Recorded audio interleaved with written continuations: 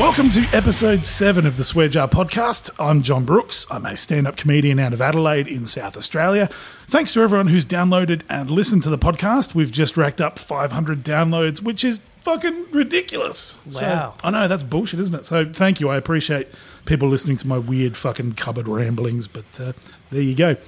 Now, before we kick things off, I just wanted to let you know about a few projects that I've got in the sideline. The first is a little startup called Funny United. It's all about showcasing grassroots stand-up comedy in Australia and hopefully increasing the opportunities for emerging stand-ups to find paid work, because trying to make a living of comedy in this country is fucking bullshit. It's hard, so any support you can throw our way would be fantastic.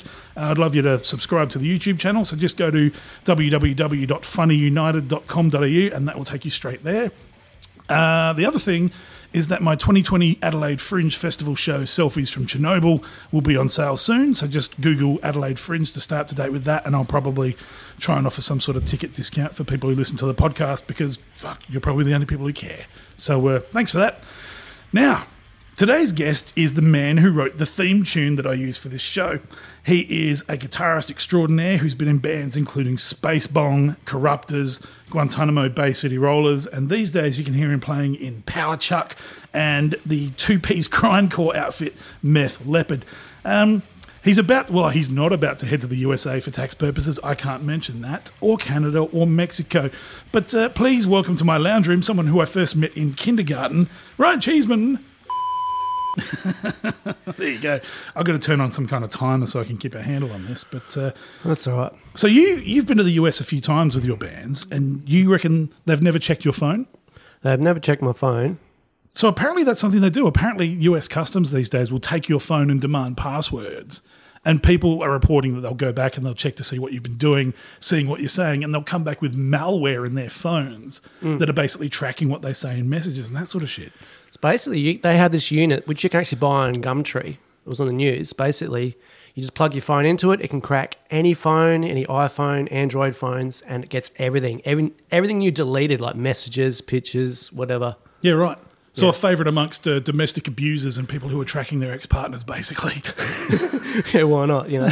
Well, that's what it's for, you know, these malware things where people are like, where the fuck is she, even though she left me 5 years ago? Yeah, no, it's pretty tough, like in the States now, like people are just trying to, you know, move there. Yeah. Not do a grindcore show, but yeah, I don't know. I'll try not to think too much about it. Fair enough. Now, the thing that I wanted to talk to you about first up was... I mean, you've been playing in bands for fucking ever, basically, and really prolific in terms of the stuff that you put out. But your Instagram is all about gardening, and you are single-handedly trying to get the hashtag grind gardening going. So first of all, what is grindcore, and how the fuck does that relate to growing tomatoes? Well, you got to eat, don't you? Basically, grindcore is this music that's very fast for people with no attention span, very short attention span, so... I was just like, I grew up, a fucking angry little kid in Port Pirie, same as you, nothing to do, fucking bored shitless. Oh, we like that music, that's heavy. Oh, let's try and go faster, and it just went from there. Fair enough then. But it's kind of like a cross between death metal and punk, really, isn't it? Yeah, something like that. Yeah. And then we slowed it down for our band because I can't really play the drums. Yeah, I dumbed it down because you were pretty shit. Continue to be. You've got half a drum kit in the lounge room right now, which is probably stolen. Well, that's the thing. Like, I bought this thing off... I've been searching for a drum kit for ages because I wanted to buy another one because I earn minimum wage and I'm a fucking cared single dad. I've got no fucking money. So I had to buy a drum kit for as little as possible. So I was literally stalking Gumtree, eBay, and Facebook Marketplace for months until this thing popped up, and I snapped it up the second I saw it. And I got round to the guy's house, and he's like, I've been trying to sell this for months. Like, get fucked. So you fit the category of a basic grindcore drummer. That's everything, you know? Yeah, fucking cool. It's pretty funny too because it's $100 and it's one of the best sounding drum kits I've ever owned. Nah, fucking hell. Well, that's the way though, isn't it, man? Like, and I thought it would be stolen for like $100. But you get round there and the guy's legit. He's just some guy who's heaps into slot cars and knows drums and... But, like, I actually forced you to play drums. We were in school, remember that? I was like, fucking, I want a drummer. Get a fucking drum kit. Yeah. I need a drummer, and that's what it was. And then you bought this piece of shit Bitzer kit. I think it was in a house fire, wasn't it? That kit was I've looked it up since. It was a 1960s Slingerland big band jazz kit. Fuck. and it had been in a fire, and some guy had reskinned it in 1970s electric sparkle blue. And like he'd done that 1970s shit where you pull the bottom drum head off on the toms, so it just rings out forever because everyone's in Van Halen now. And it sounded like shit. But as soon as I spent some money on it, that kit sounded great. I remember at the time, I was like, what's this piece of shit? It doesn't look like a heavy metal like drum kit. I was like, this is crap. And you're like, oh. You pulled it apart. It goes, oh, it's all burnt. It was. When I actually pulled the laminate off, it actually came with whole veneers of wood that were burned from the fire that it was in. Do you remember? Do you remember how I got you your first cymbals? Oh, fuck. That's right. So at school, we had this really terrible, like, was it Max or something? It was a CB percussion drum kit.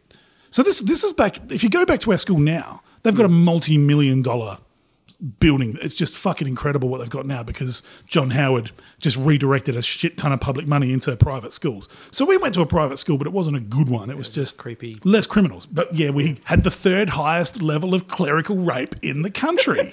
I thought we could have been better than that. Yeah, I know. Go team. Anyway, you go there now and it's really well funded. But back when we were there in like the fucking 90s, they had a CB brand percussion drum kit and like a whole bunch of like wooden blocks that people hit, and that was it. I think that's some and recorders and nylon acoustics with no strings on them. And it was like some shit from Africa.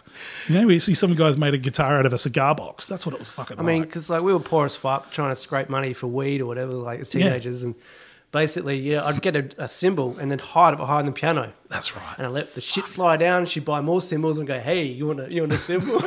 That's right. Yeah, you had to wait for it to cool down before you could go steal the cymbal, which sounded like a fucking baked bean tin, basically. Because it wasn't even bronze; it was like painted tin. Because I remember, because I tried to cut it down into a splash, so I made something sound even worse than is possible. And like what we're into then, you were into grunge for most of the like 90s. I was really into Oasis. And you're into a lot of other cool, like weird shit, like Frente, like L7, sort of like everyone was into Weezer. The Weezer was like the coolest thing ever. What, in Port Pirie, were they? Well, we were. Yeah, we were, but I remember we weren't cool, but we listened to it. I remember Pirie at that stage still very much being Cold Chisel, AC/DC, and heroin. Yeah, well, there probably wasn't any heroin. I reckon glue sniffing was probably the thing. It was pre-ice, but anyway. Yeah, fuck it. Wow. But yeah, just thinking back, like it was still like Steve Vai was a thing there. Heaps of people listened to Steve Vai. I remember heaps of people listened to DOD. Was it DAD? That Swedish. DAD. Yeah. Like, Screaming Jets. But that's what people were still listening to, man. DAD, Guns N' Roses. That was the big thing, man. Everyone was into Guns N' Roses. Guns N' Roses and NWA. Yeah, that's true. Yeah. Like, I remember my sister had like the NWA tape and my mum fucking got so angry. Because my mum never ever said like the F word. And it wasn't until the Cypress Hill album came out.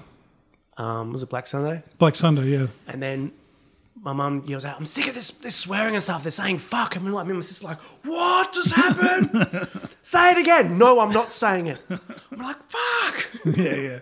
Because you had a pretty straight-laced house, didn't you?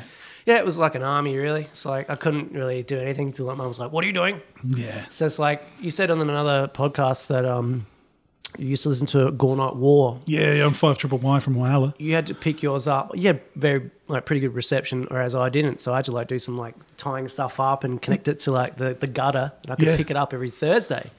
And I had like old tapes, and I had this really old shitty Panasonic tape player. And whenever I hit the record button, it would go like, tick, tick, and then it would like, "Ryan, what are you doing?" Oh, really? So what I had to do was just hold consistently on the pause button, and I rammed like tissues in there so it wouldn't make a noise. So I was like waiting for a good song to come on, and I'd like hit record, and it was just like full stealth. Jesus Christ. What, was she worried you were going to ruin her souffle or something? I don't know, man, but yeah, I showed her with heavy metal, but yeah. Yeah, wow. Fuck. I remember music being a really weird thing. I remember some band came to Port Pirie. I think it was like one of those, every now and then someone will come along and they'll get like a position in youth arts for the government, and they'll try and change things and be hip, teach, and sit backwards on a chair. This person tried to do that, and they brought two bands down to Port Pirie from Adelaide. And one of them was this three-piece called Centaur. And that was the first live band I ever saw. I don't know who the fuck they are, man, but they had a really good drummer. I still remember to this day they had this killer drummer, and they just let him do like a 20-minute solo. And he was awesome. He was fucking awesome. And then we did the Port Pirie thing, and we're like, come over the bridge to nowhere, and we'll get you stoned. And they were like, are there no women here? Nah. Get used to that. Yeah. So yeah, that was the first live band I ever saw. They were at the YMCA, and the reason it stands out was because basically it was just our little circle of friends that went to see it. And Dean Burgess, who was like the cool kid who could like skate and had long hair. He had long hair, that's all it was. He could skate and he had long hair. He was like someone dropped a surfer from the West Coast into the desert in Port Pirie. So everyone like worships him, like, yeah. Oh, but he was a really nice guy. Still is a nice guy. Yeah. But yeah, I remember he was the only one who knew how to mosh properly. Even back then, I just remember thinking, where did you learn that? We live in the same town. It's like Pirie was very hard to grow up. Like a really shitty town. Like in my eyes, you like it, but for me, I've made peace with it. That's the difference. Made peace. Maybe I will one day. Maybe I will. Maybe I won't. But basically, you were a trendsetter in 1995, by the way. I had a pair of big jeans. He had 26 red pants, and they were baggy as fuck. The hip-hop Everyone jeans. paid the fuck out of him on casual day. Oh, yeah. And then 6 months later, everyone's got him. Yeah. Trendsetter. Yeah. But, it wasn't worth it, was it? It was, because what actually happened was someone had rollerblades. I know some dude from in our class had rollerblades. Hayden. And I was riding my push bike, and you're holding onto the back of my shirt, and I rode my push bike along. We used to hang out at school after, so we could skateboard or whatever. Because it was the only place you could. Yeah, and then you're holding onto my back, and I'm pulling along while you're on these shitty rollerblades. Yeah. And then next minute, shit's slowing down, and your baggy pants got ripped into the tire. Yeah. And then next minute, I'm flying over the handlebars because you punched me because it dragged your pants in, and your balls got caught in the brake. In the spinning wheel. Literally a fashion victim. Yeah, no, that fucking chewed my nuts up like a bulldog. I was like, why did he punch me? And it's like, wrong. Because I'm on the ground in agony. Yeah. I reckon that did some real damage too. No, you were so keen on skating, you'd get the video camera from school and you'd film yourself doing tricks to try and improve. To try and learn how to do them. But that was the thing. I thought I was all right. I could do little bits and pieces. And then I come down to Adelaide and we move down here and we go down to the Fulham skate park. And it's like, oh, I suck. I'm an adult now. And it's too late to learn this shit. Because look at the skate park we had. I didn't even bother trying doing tricks because it was a fiberglass thing. It was had rocks and all this dirt on it. It was a 3 metre by 3 metre square fiberglass bowl that was, I think, 2.5 feet deep. And they'd painted it because some kid graphed it. So it originally had a pool surface, so it was okay, you could skate it. Yeah. But then some kid graphed it, so they painted it with marine paint. And it became slippery as fuck. So you couldn't do anything on it. And I KO'd myself at least twice on that thing. I think because it was right next to the BMX thing. Yeah. So they'd ride their BMXs on it and get all the dirt in there. So when you skate on it, you'd eat shit. Yeah. And But that's skate post, man. Everyone brings a broom with them and cleans them out and that sort of stuff. And with me and you being the only skaters in the whole town. Yeah. It was unreal, man. That was all because of one kid. One kid raised a shit ton of money. I can't remember his name was Sheriff. His last name was Sheriff. And he went to, I think, Solly Primary. Yeah. And he raised all this money and got the local Lions Club or something like that to build it. And then, no one else skated it. Yeah, fuck, what a place. But I have made peace with that place because you realise after a while that the reason it's so fucked is that people have just been brutally exploited there for 100 years. Yeah. Yeah. I mean, don't get me wrong, there's some trash bags there who should be in prison. I think as your family are there, you have a reason to go back and so forth. Yeah. All my family moved on, in Queensland and so forth. And so I was just I don't know, I really hated it, the mentality of the school. It was almost like a sitcom in a sense. We were the outcast kids and we were never cool and we didn't play sports, so it was what do you do? But that's like Patton Oswalt says, that's the gift of the small town. And you pass the test when you leave. It's like, fuck you, you're cool. Yeah. They did I remember there was some fucking weird shit going on there as well, man. You were talking about Black Sunday, the album before. I got that by nicking it from a party because I didn't have enough money to buy CDs. But I remember going to this party and it was fucking creepy, man. Looking back now, it's how was this allowed to happen? But we were there at this little transportable and I didn't realise at the time these were kids who'd been taken out of care. Wow. And that for some reason they'd been legally emancipated or something like that and had their own place. All we knew was we're 16 and we can smoke here. Yeah, this is awesome. They were adults hanging around, man. And there was this dude who was at least 30 who was trying to pick up one of these kids who was maybe 15, 16. And he was just smoking heaps of bongs and trying to get us all to play him at Uno. and all this kind of stuff. It Wow. was fucking mental. That's weird. Like you get a pretty good memory. I can't really remember much of know that. why. I think I tried to block it out. But yeah, like some little things there. It's just like we did fishing and little stuff. Like it's really good. Like Flinders Ranges, you can go camping and stuff. That's cool. Yeah. But apart from like trying to start a grindcore band or be different, it's a little bit hard. Like, you know, oh, are you doing that? Oh, you know, I don't know. Like I remember, like as soon as we got McDonald's, it's like, oh, Perry's made it. There was a street party. It was such a big deal. They shut down the main road and the mayor opened McDonald's, and they set a sales record for the country. They sold that much McDonald's. So Really? this has happened 3 times now. When KFC opened in Port Pirie, they set a sales record for first day sales. When McDonald's opened there, they set a sales record for first day sales. Same with Hungry Jack's. They set a sales record for first day sales. That's how fucking bored people are. So tell me about I reckon your touring model is super interesting, man, because, I mean, comedy and music are very similar in that there's no money for anyone Poverty, at the bottom level. For some reason, as soon as you make it, you can actually make a decent living. But for everyone else, it's all just hard work trying to get ahead. Yeah. And it seems to me like you kind of cracked it. Like with your 2-piece band, it's light, you travel easy. The other good thing about it is with bands, 3 people never give a fuck. One of them's always at least a fucking hopeless pisshead. Yeah. That never turns up and always fucks shit up for you when you're over there. Yeah. Is that how Meth Leppard kind of happened? Did you like, I want to fucking tour and actually have fun? Well, I've always wanted to be in a grindcore band, but never had a drummer that could play that fast. Wink, wink, wink, wink. John, no. It's just like for myself, I want to push myself to the limit. Like, how fast can I possibly go and push myself? Because if you don't push yourself, you're not going to be happy or whatever you're doing. Like, Yeah. So I started Power Chuck. I was asked to join, and then A Power Chuck's a power violence band. Power violence band. So it's basically people that can't play grindcore do power violence because it's just a bit slower And sloppy. and sloppy. Yeah. And drunk. But Yeah.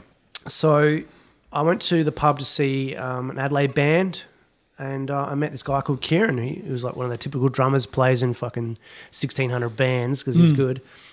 And I was like, oh, I'm thinking about joining a grindcore band, but, haven't found a drummer. And he goes, do you want to have a jam? Yeah. And, like, nothing happened.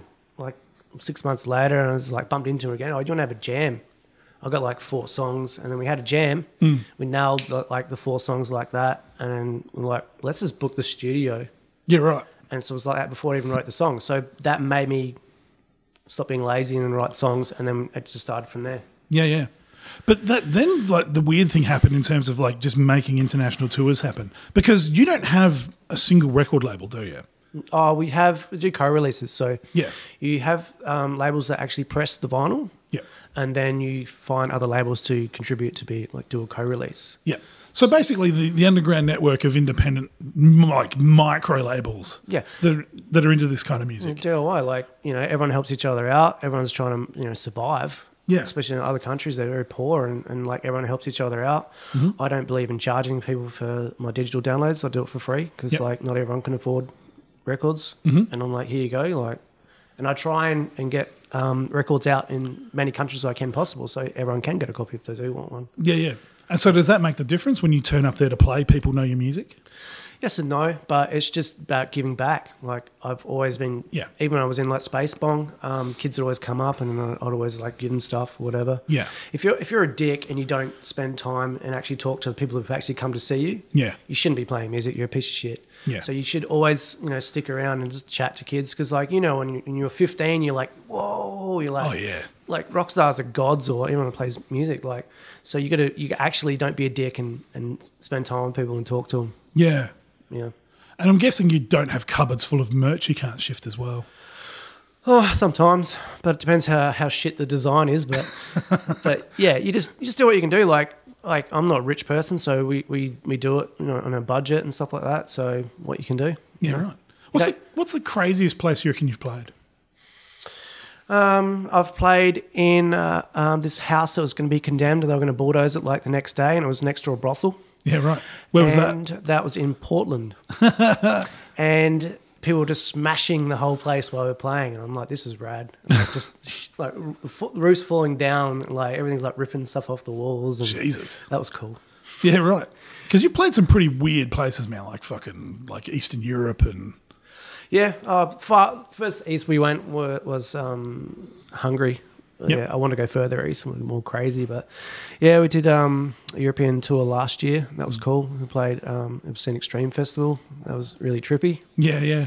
Played at an awesome rock and roll time of 10 o'clock in the morning. So grind o'clock. Grind o'clock. So it wasn't very healthy at that point, and yeah, it was really hard. Yeah, fair enough.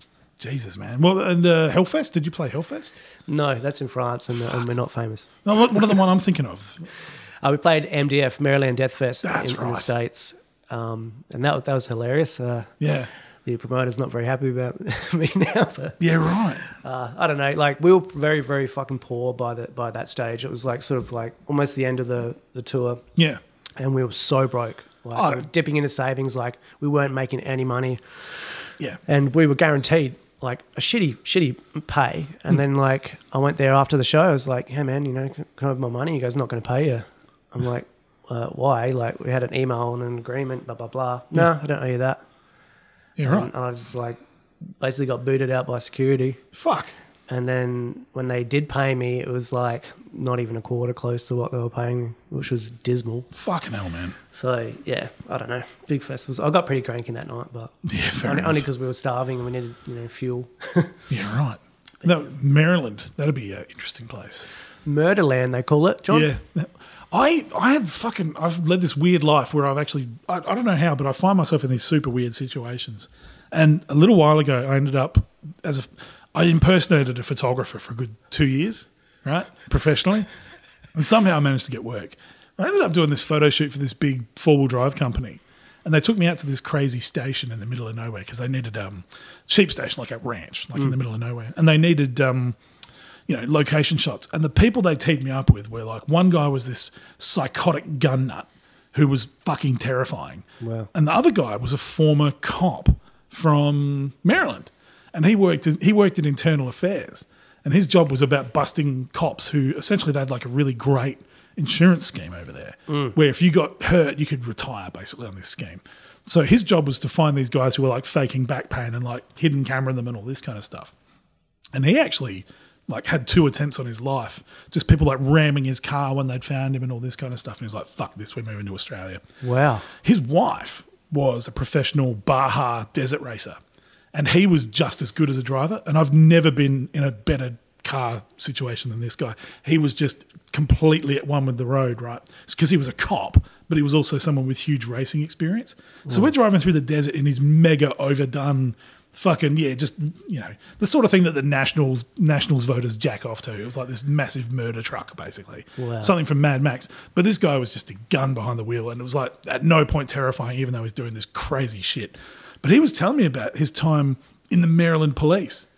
Because he started off there, and I was like talking to him about The Wire because I'm a huge fan of that show. Yeah. And I was like, what's the saddest thing you've ever seen? And he was telling me about this woman who got her kid to be a spotter for her while she was shoplifting, like a 3-year-old kid who'd already been trained to be a spotter. Wow. He was like, man, it's just otherworldly poverty that you can't imagine. I asked him what the craziest thing was, because this is just after Making a Murderer has come out. And he was like, number one, those cops fucking did it because I know cops and cops do that shit. Oh. And he said, when I was in Maryland, we got called out to this scene where there was like someone had done like a black mass. And he gets out there and he said it was just like a squat, big abandoned building. And there's like pentagrams drawn on the wall. And he's like, yeah, fucking whatever. You fucking wannabe tryhard cunts. And he reckons there was just so much blood there. Like someone's either killed an animal or they work in a slaughterhouse and they've got access to blood or something like that. And he reckons the forensic guy is there doing it. And they're calculating how much blood it is. And it comes back from the lab and it's human. And he said there's enough blood there for it to be 2 complete people. What? Yeah, so he reckons 2 people were murdered at that place, ritually. Here's like the deal. Our hotel room was so close to the venue where we played. So we're there like for 3 nights because we had passes and so forth. Yeah. And it was this dodgy park right to where we had to cross, and it was scary. Every time we had to go past, it was like dudes are selling crack and like really bad gang shit. And there was a huge spew there, like every morning, like basically when we walk out the door. Yeah. And then when we came back from the show, there was a massive pool of blood, and I could see footprints from it. Jesus, man. And like I just quickly went back to the hotel, and then I was talking to like the stage guy who actually is from there. Yeah. And he's like, yeah, man, you don't walk down there, you don't walk down there. And we had a mate from Sydney came with us, like, for the tour. And he's just wandering around, just like oblivious to like what's going on. Yeah. And he's like, you don't walk down there. And some guys went to him, he goes, you better turn around, you fucking dickhead. Like, yeah. Yep. Have you seen that video online of some fucking white boy in America who's got himself a drone? He's like, hey, look at my new toy. And he tries to fly it through Compton or something like that. Like it's Orange County or Compton or something. And it basically just cruising along city streets and all these people are staring at it. And then it just kind of comes around a corner and it's just gang dudes. And they're like, what the fuck? Like trying to bring this drone down. Of course, the guy's like, oh, I better bring it back. Leads them straight to where he is. And he basically got saved by an off-duty cop or something like that. Oh, my God. It's crazy. Like, and that's just fucking dopey suburban white guy privilege. Like if we were wild animals in the forest, dopey suburban white guys would be the first ones to go, and I'd be the first one. Just like, oh, can I walk down here? Nup, chomp. You know. Yeah, it is scary. Like you go to America and like growing up in a small country town where it's just harmless. Like it wasn't that dangerous. And I was just like, turned into a pussy wimp when I'm like in LA. I was just like, these guys are like hardened to this lifestyle. Yeah. You know, in the way of life, and I'm just a pussy weakling. Man, and you know what? I've got friends here in the comedy scene who talk about touring with American comedians who they reckon are just as fucking scary as those guys because they grew up in Detroit and South Central and all that kind of stuff. And, you know, the audience kicks off at them. They're like, fuck you, I'll kill you. Yeah. And like, we hear all this shit. We see stuff from movies. Yeah. So we went to Chicago and we're staying with a great, you know, great man, who are they? Alicia and Robert, yeah, great people. And we rock up there and I was like, let's get inside because I was like worried about drive-bys because I'm an idiot. And then and they go, oh, someone got shot out there last night about like 2 houses up. Nice. And me and the bass player were like, start shaking and like, let's go inside. Yeah. He goes, oh, don't worry, you're a band, guys. They won't shoot you. Yeah. I'm like, I'm not going to take that chance. No, I'll stay inside like a pot plant. Yeah. And then I remember playing a show in LA and this kid came up to me. He goes, I like your music. It was very brutal, very extreme, but your haircut doesn't suit the music. Oh, really? I said, oh, I'm sorry I let you down, you know, like, well, I'm going bald, so I couldn't really have a skullet just to fucking appease your fucking taste, but, you know, like... Yeah, your haircut doesn't see that. That's the thing, man. That's something that's always got me about the fucking metal and heavy music and all that kind of stuff is how scene-driven it is. It's just fucking ridiculous. I mean, like, black metal, everyone's, like, super serious. Yeah. Because fucking relax. Wear some fucking bright coloured clothing. Like, just chill. Yeah. Go to the beach. I love heavy metal guys who pretend like they act like they're brutal and they've got fucking bullet belts and they sing about Satan and war. It's like you spent your teenage years learning musical theory and pentatonic scales repetitively in your bedroom and you can explain the maths behind it. Fuck off, you know about war and Satan, you nerd. Just embrace it, man. Yeah, you live at home and you work at fucking Woolworths. Fucking yeah, exactly. But on the weekends, I summon Satan. Was that Metalocalypse? Was that show? Remember that? Yeah, brutal. That was a perfect fucking piss take of metal, man. Perfect. But when we played that festival in Czech Republic, Obscene Extreme, it was amazing. It was so diverse. It wasn't that just metal for a crowd. Everyone's super happy. Everyone's friendly. Even like fucking families and kids, like with the earmuffs. It was really fucking cool. And everyone looked out for each other. Yeah. And it was just such a fucking relief. And it was just like, this is amazing. Yeah. Like, super friendly. And that's what it is. You can't... In Australia, it's a bit hard. Like, everyone's a little bit like, ooh, a bit tough guy. And then, like, you play interstate, everyone's got their own scene, and they don't really like the outsiders coming in. Sydney seems to be cool, though. Sydney's very cool, always has been. Yeah. It's really cool now for our style of music. There's some new bands coming up now that are really, really cool. Yeah. And the younger kids, because, like, the problem is when the younger kids don't pick it up, it just fizzes out, and that's what happened in Adelaide. Adelaide was huge, like, for real heavy shit, like, in the 90s, even up to about 2005 when we were playing, I think. It was good.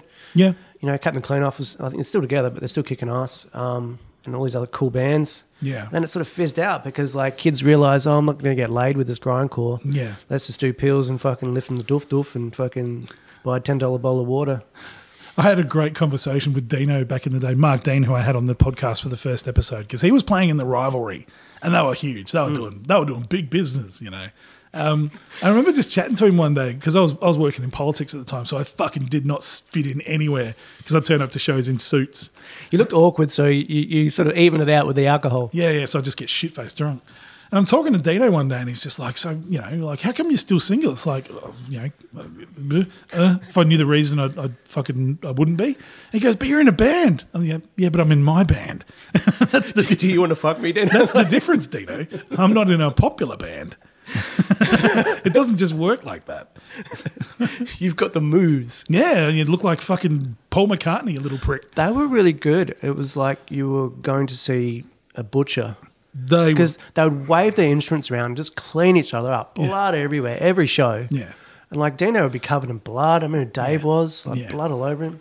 I was like, this is cool. I remember the first time I ever saw them as well, because the first time we ever played together with them was, I think, Christmas Eve in like 2004 or 2005. Enigma Bar? Yeah, so it was the Enigma Bar. It was Guantanamo Bay City Rollers. Then it was Rivalry, and then the headline band was Captain Cleanoff. And this was when Captain Cleanoff was at the peak of what they did. So we got on stage, and our normal drunken chaos gave way, and we actually played a good show. I remember that because like a whole bunch of people like coming up to me like, "Oh, you guys are great!" And then I see these children setting up because they were children, and I'm like, "Oh, who the fuck are these dicks?" Because they're like, I've heard they're a metalcore band or something like that. And I remember Adam Myers had his drum kit set up and he just does like a quick blast. I'm like, oh, holy shit. Yeah. This guy can play. Yeah. And then like Dave, because fucking Dave Gibson at the time, who's like a bit of an Adelaide music legend, he was wearing a dress and had half his head shaved, no underpants. And that fucking... And he had that guitar, that stupid BC Rich with the pink flame job on Oh, it. that was a Schecter with the pink flames. Yeah, but it was like a warlock shape. Yeah. So it was something straight out of a Man of War film clip, where it being worn by this guy who looked like the fucking worst transvestite. Yeah, and flashing his D. Fuck, it was hilarious. And then the other guys get on and they just look like nerds. They look like Converge nerds. And they started playing. And I remember just going, holy fuck, they're the real deal, because it was just a wall of noise and they just heard each other. And it was all their songs were good and they were super tight. Super tight, and it's amazing. When you're moving around like that, Yeah. so I've never been good at like doing those fucking, we'll name some bands in a second, who fucking wave their guitars around, like it's all choreographed, like fucking it like is. Beyonce fucking shit. Yeah. And they don't miss a fucking note, you know what I mean? Like, whereas I'm like, I used to try and focus it. I had long hair in the day, or I'd headbang, or I'll just, oh, that'll do. You had a drinking game after your hair. I had a fucking drinking game and it really hurt me. I think you hurt people's livers more. Every time you swished your hair, people had to drink. One time I had Indian food with Mikey, who was one of the guitarists. Oh, early on. Mikey Sievers, yeah. Mikey, and we went to have Indian food, Yeah. and they took way too fucking long. We smashed this Indian food. It was something like half an hour before we had to play, right? So Yeah. gut full of piss, gut full of Indian food. I was like tuning in, had super long hair, then straight, whatever, straightened it like, Yeah. a dickhead. And then I'm like, oh, fuck, I need to spew. So like I did the old try and swallow it back down. Yeah, but you're mid-song. And then I'm like, bleh. So I put my head down and then the spew hit the end of my hair. Yeah. So I'm facing the crowd, you're behind me, and then I flick my hair back and the spew goes all over you. Yeah. Like, flick my hair back. Fuck. I thought that was funny. You didn't really. I copped a lot of abuse on that drum stool. I still remember to this day trying to play, and fucking Steve Pitkin from the Rivalry, and also later that night, and a whole bunch of other bands, and God damn it. He, for some reason, is naked, and he has jumped up beside me on the drum riser and is literally teabagging the side of my face while I'm playing. So I've just got his ball bag smashing into me while I'm playing. You were like trying to be cool about it, but I can see you were frustrated, but I was being sexually assaulted by someone I love. It was weird.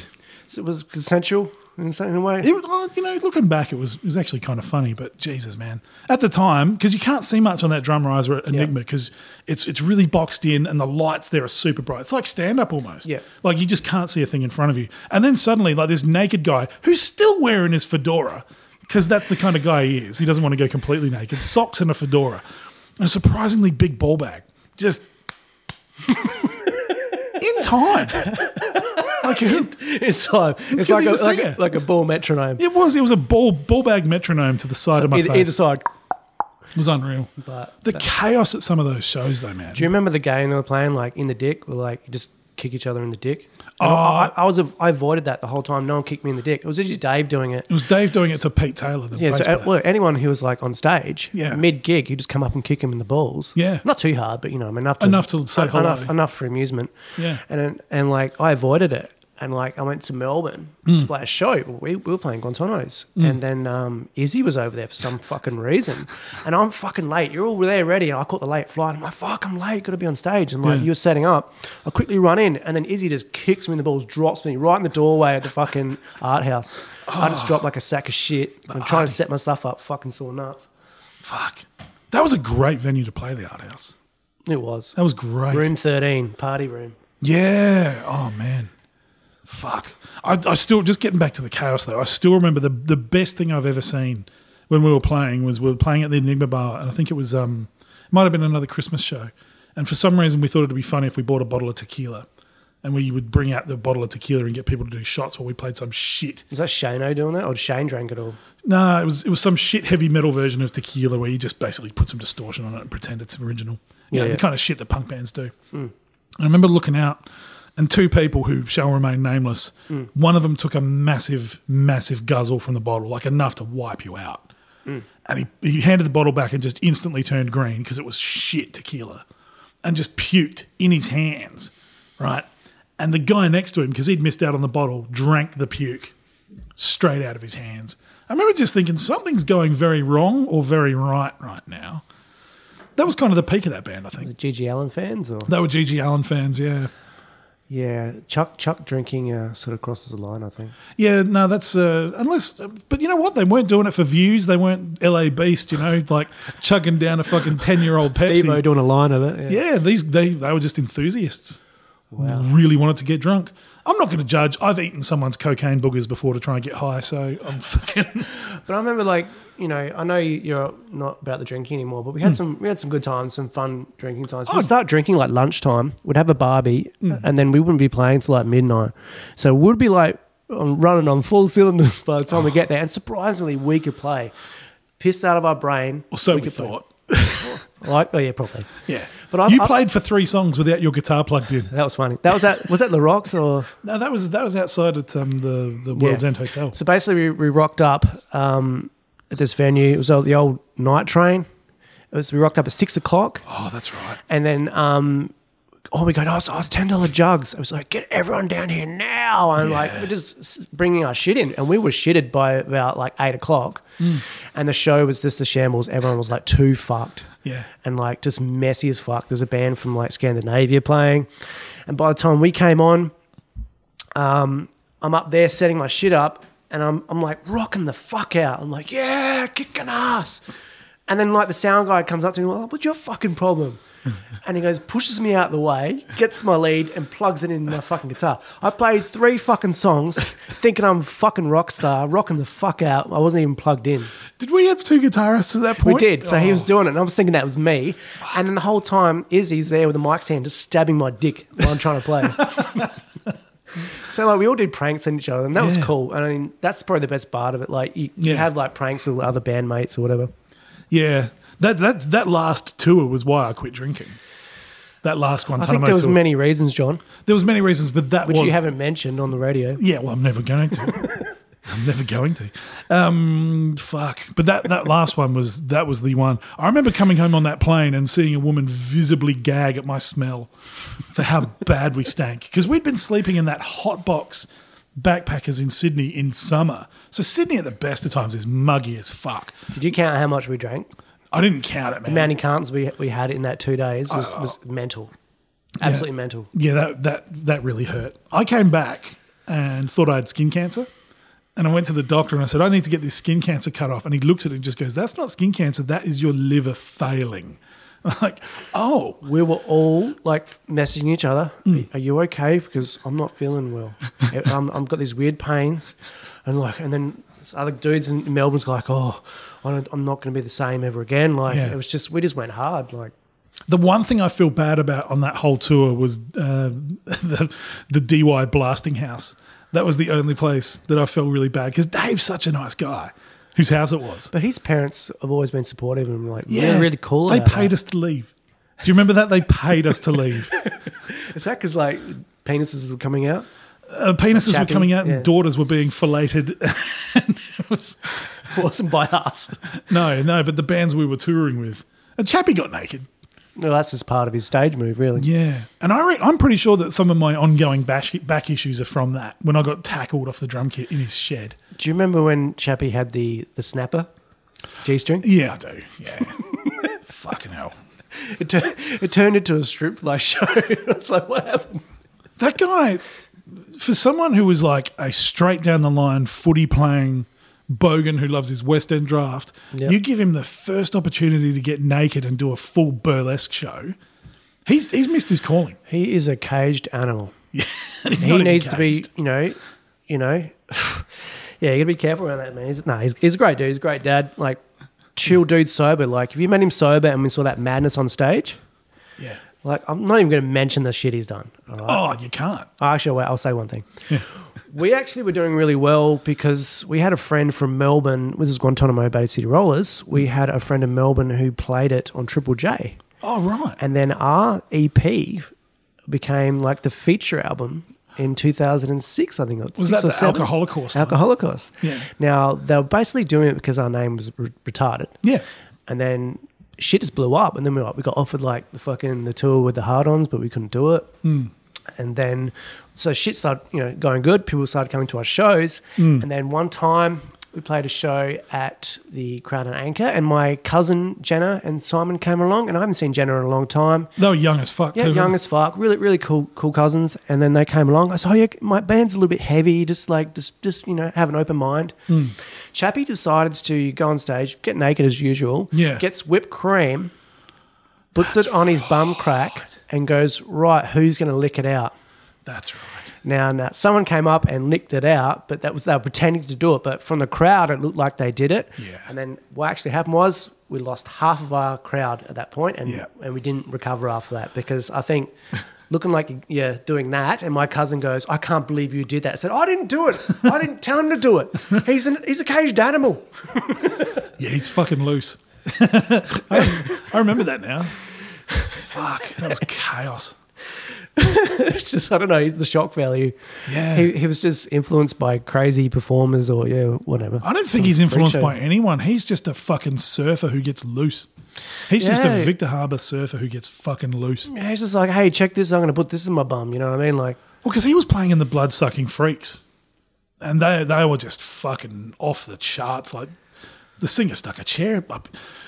Jesus, man. Chappie did that in Sydney, Do you and then everyone remember walked that out. last show in Sydney? So we're playing, and fuck, I love the dudes from that weird drone corps scene. Like, they're Sorry about the filth, guys. They're but they're fucking good guys. And they invite us over to play this pub it's like in the Rocks or something like that. It's like really up across Sydney. Was it Surrey Hills or something? I can't remember. It was a nice part of town, like well beyond our like social status. And we weren't feeling very well because we played that DUI show the night before. yeah, and it wasn't even the night before. It was that day. By that day. So we were fucking maggot. We were gone, yeah. And as soon as we started playing, it just cleared the room. Because all these people with turtlenecks and, ironic tattoos wanted to go and talk about fucking Buddhism. Go get fucked. Can I stop you for a second? Yeah. When I was rocked up with Gardy first and we were playing, there was a... Gardy, the bass player. Yeah. Connect 4 was there. So me and him were like trying to play Shaking Like Fuck, playing like Connect 4. And our guitarist at the time, Dave, just comes in and just slaps it. Fuck you, Connect 4. I'm like, oh, fuckers winning.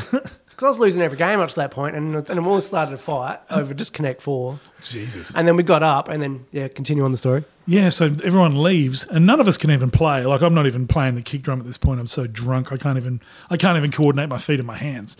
And I just remember seeing everyone leave the room, and our singer Chappie basically just go, right, well, if it's that kind of show, and just grabs a chair, upends it, and the leg goes fair up his asshole. It was like those shitty ones you see at McDonald's. Yeah. Like those, but it was like the ones with the cap off. Yeah. He just went large. Yeah, straight up there. Fuck, that was some Pornhub shit. And I actually put my guitar down first. I was like, I don't want to play, and I just left. Yeah.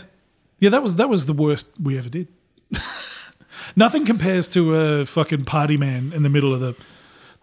I'm still trying to find a way to tell that story about that punk festival that we played, Such as Life Festival. Those stench core cunts. I put a hole in my mouth. My tooth went through my fucking lip Yeah, right. in the middle of nowhere. So I was bleeding out. So I said, like, just people just give me vodka, and I'm just smashing bowls of vodka. Just like I'm like, yeah, we'll sterilize it. Yeah. And the alcohol's just making a piss more blood. Everything about that festival was just fucked.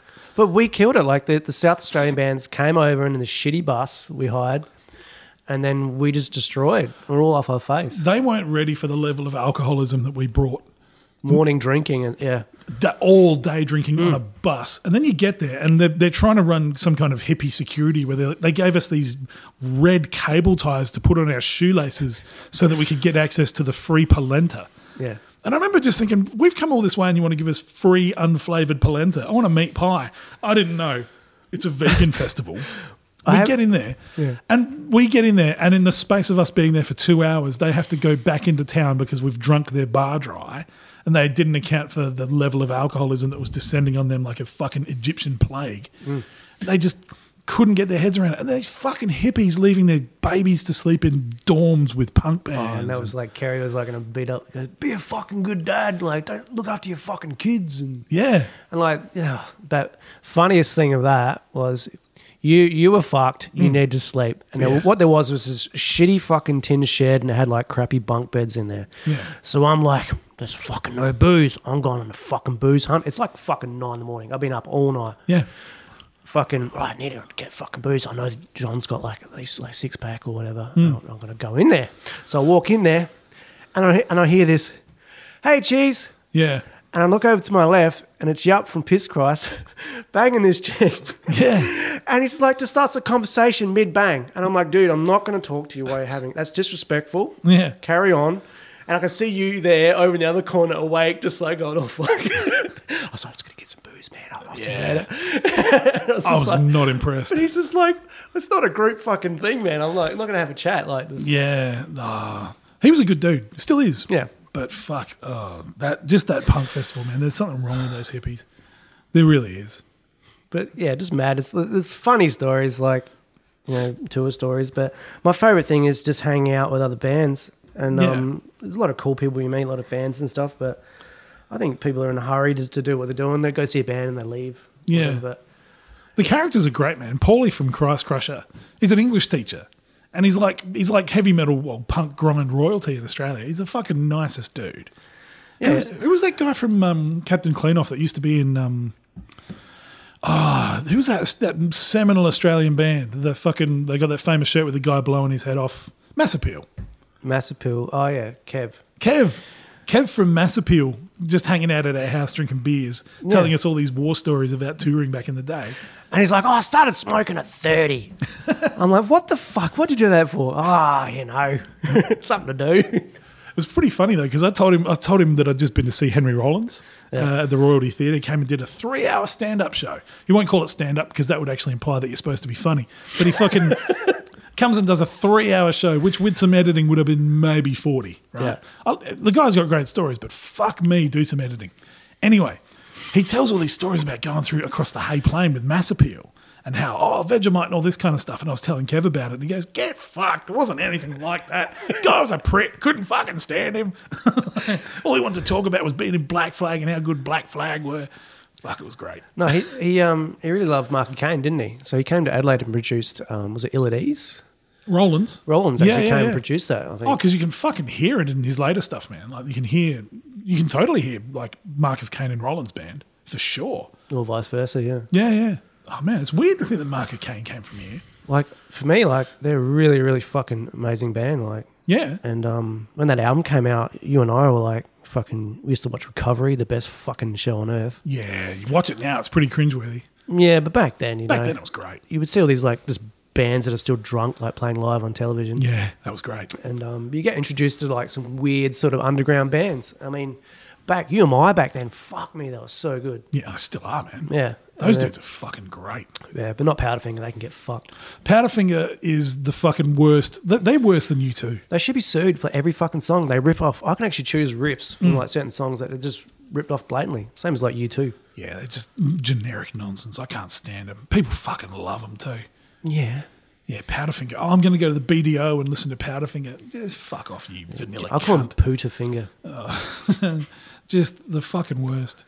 But then you see like some of the other bands from that era, man, like Tumbleweed. I saw them do their reunion show in Sydney when they first came back, and they played the whole, I think it was Garden of Gnomes and the self-titled Sundial. Wow. Man, and they sounded like they had not missed a beat.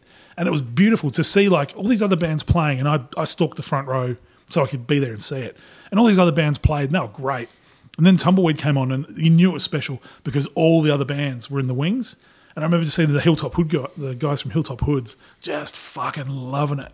It was so good, man, seeing that. Like, you just don't get that sort of stuff anymore. And then, like, let's name drop another one. The Hard-Ons. Yeah. Now, they are a fucking band. I don't know how old they are now, but they're fucking getting old, man. They still kick bands that are like 20 years old. They still kick their ass. They're amazing. Yeah. And every show I've seen, it's just like the hair on the back, like freaking out. It's just Yeah. flawless. Every fucking show. Yeah. They just know how to fucking entertain, and they're writing fucking still heavy shit, still fast stuff. Some of the poppy songs of the older guys, like almost like in their 50s, like, oh, it gets a bit heavy. And the next minute they start going, rah. Yeah, they're great. I'm like, wow. You know who I was really surprised by at that show in Sydney? Like who I never was interested in until I saw him live? Yeah. Eskimo Joe. Those dudes were fucking... So for some reason, they were doing that early stuff. And then, I don't know, something kicked in where they maybe got some money and they could quit their jobs, and, they suddenly became more experimental. And that later stuff, they did that fingernails and red wine stuff or whatever it was. But live, man, they were fucking great. They could play. I've always been respectful of bands that can play live. And like when you're young, you're like, no, fuck them. Typical metal attitude. Yeah. No, they're fucked. Fuck them. And then you got to appreciate bands for what they do. And it doesn't matter what style it is, you have to appreciate what it is. Like, I prefer jazz listening to, like, mostly. Like, my sort of music is quite fucking boring if you listen to it after, like, 10 seconds or whatever. It gets a bit repetitive. You've got to see it live. You've got to see it live, yes, or in the car driving fast. Or whereas jazz, you can put it on any time and it still fucking sounds amazing. What made me laugh about, I did that music video for you, the Crocodile Dundee one. Yes, you did.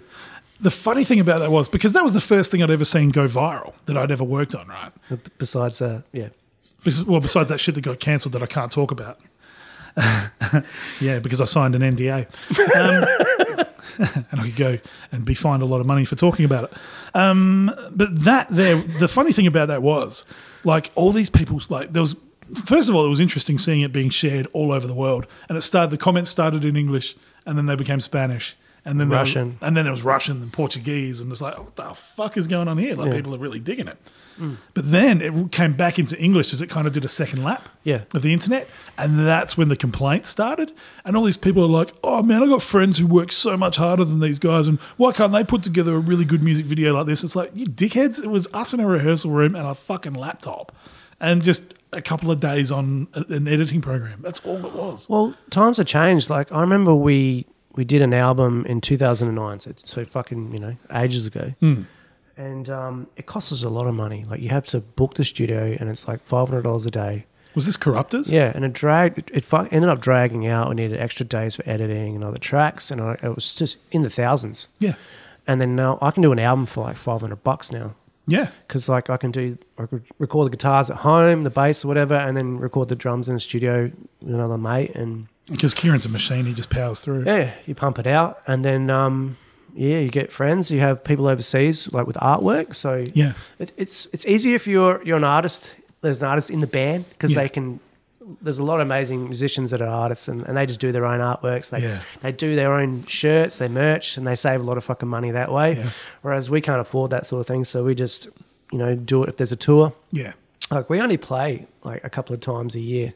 To be honest, like in Australia, we don't really have much of following, so. Every year I'll sort of book a like international tour. Yep. Europe or America or so forth, and that'll be for like 6 weeks, and that's how we roll. And I'm happy with that. Being a musician in a band and having access to a studio is like being the kid with a pool in summer, isn't it? For me, yeah, because I've always wanted to be an engineer and record, but I never had the money. So what I used to do is like pick up little things on the way. But I do everything DIY. I remember when I used to record things with 2 tape players, and I put a tape in there because I didn't have like fucking multi-track recorders. Yeah. So when you're poor like that, you learn techniques to adapt to it, and you you get the skills to do it. So once you get a little bit more money later on, you can use your home studios, which are basic, as you use as well. And then, you can put music together, pull sounds, and everyone's a fucking DJ. The interesting thing about the fact that music's getting cheaper to produce now is that places like Port Pirie back home now have a music scene. Like people who are actually recording and putting stuff out. Man, there's a band there called The Daily Chase. They're a metalcore band. They're decent, man. And the best thing is, the guy, I don't know any of these guys, so I'm just going by what I've seen on the internet. They got muscles and shit? No, they're funny. They're fucking funny. Yeah. They've got a real sense of humour. And the drummer, I don't know him personally, but I'm a bit of a fan of his work. He is like this video gun. So he's into like motocross and he films like Krusty Demons. Like That's sick. Works for those guys, like Krusty Demons or Nitro Circus or something like that. Mm. He's like a crazy motocross guy, owns the bike shop there. But he's also like a really good filmmaker. So they've made these music videos that are funny as fuck. Driving around in like the bush outside Port Pirie and like little utes and stuff, like popping their heads out and doing like guitar solos in the bush and stuff. It's fucking other fucking goodies or something. Yeah, they're hilarious and they're decent musos too. And like I know another kid over there who's got a recording studio that he just started in his shed, got a couple of rack mounts, and that was it. Mm. So less than $2,000 and some Behringer shit, you're in business. It's unreal. So it's everyone has different ways of doing things, but like I know people think they need to spend a lot of fucking money to do things. Yeah, it's like I don't know. People need brand names and like all this other shit. You don't like. Yeah, you can do that, whatever, and look fucking cool, but at the end of the day, Fuck, that's the beauty of stand-up too, man. All you don't even fucking need a mic. Especially when you're like me and 3 people come to your shows. You just get them to sit in the front and talk. I think you become humble. Like when you're fucking poor, you just be thankful for everything you can get. Yeah. And that's what it is. I don't have a fucking huge ego. I do what I do. Mm. I fucking, like, you're pretty good on stage. You're not nervous. Like, I'm nervous, man, on stage. I'm nervous as fuck. I just hide it. You hide it very well. You told me when you were drunk, I've got a massive ego. I do. I have got a massive ego. You don't get into stand-up unless you do. Yeah, I know. Yeah. But, for me, it's just like, I don't really sort of enjoy playing live. It's hard. Like, sometimes you do, but, like, everyone's looking at you, you know what I mean? Like, it's a bit weird. Yeah. I enjoyed playing drums live more than I do stand-up.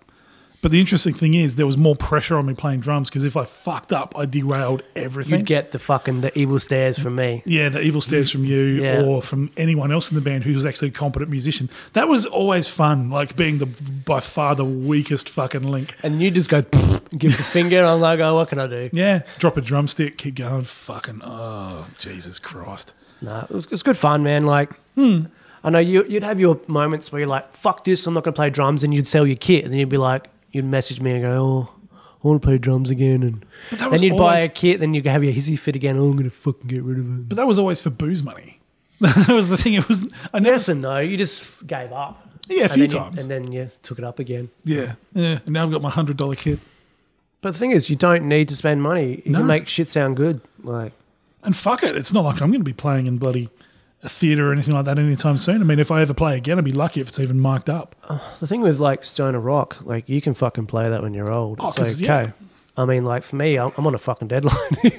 I'm fucking 40 like this year. Like, it's just like I can't play it forever. Oh fuck! How long is Napalm Death going for, man? Yeah, but they're fucking cash hungry. Well, you can't blame them, man. I don't worry. I used to get really annoyed at that sort of stuff now, but now I'm like, I'm 40 and I'm starting to look at my retirement. You want to scare yourself? Get on a retirement calculator. No.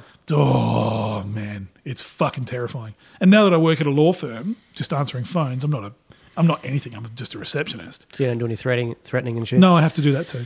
Oh, cool. But now I've seen legal loopholes and know how people build wealth and how much people actually have when they're my age. It's like, oh, Jesus Christ, I fucked up. So you get to start when you're like, what, fucking 10, basically? Oh, man. And, and it never ends. I mean, the same time, don't be motivated by money because you'll never, ever be happy. But at the same time, I don't want to have to worry about my health care when I'm older and I don't have to worry about all this other stuff. And fucking, I did the retirement thing and to even retire on a basic income, I have to work till I'm 90. But people are leaving like private healthcare by the droves. Yeah, because it's a rort. It's a rort. It's a massive rort. So what do? Do you stay in it or not? Well, my recent experience having broken my back is that fuck, I wish I had. Yeah. Just simply because I can't even get a surgeon to look at me. There's a 4-year wait on the public system, and I can ring up surgeons and they just say, "Fine, we'll come and see you tomorrow. What's your private health provider?" I'm like, "I don't have one." by. Did you eat shit? Like, how'd you hurt your back? Do you have any idea? My best guess is I jumped off a stage, and that's it. What, doing comedy or? Yeah, but I had a camera on my shoulder, and that's all I can think. I just landed funny, and that was that. Fuck. I actually put my back out farting one time. I broke a rib coughing. Cool, man. I reckon we've done our time. We've hit an hour. No worries. As you lean over to make sure that you're getting your time, like you've gone to a brothel and you're making sure that I paid for 60 minutes. Finished. Keep saying like, subscribe, share. Cool, man. Well, thanks for popping by. You don't want to plug anything, do you? Because Nah. you couldn't be fucked. Nah. Meth, Leppard, Grindcore on Instagram or anything like that? Bandcamp, nothing? Oh, yeah, it's the stuff you won't like, you know. Fair enough. Fuck you. I'm going to link you in the description when I fucking share this thing. But, yeah, I'm going to press the stop button now because that is long enough. Thank you very much.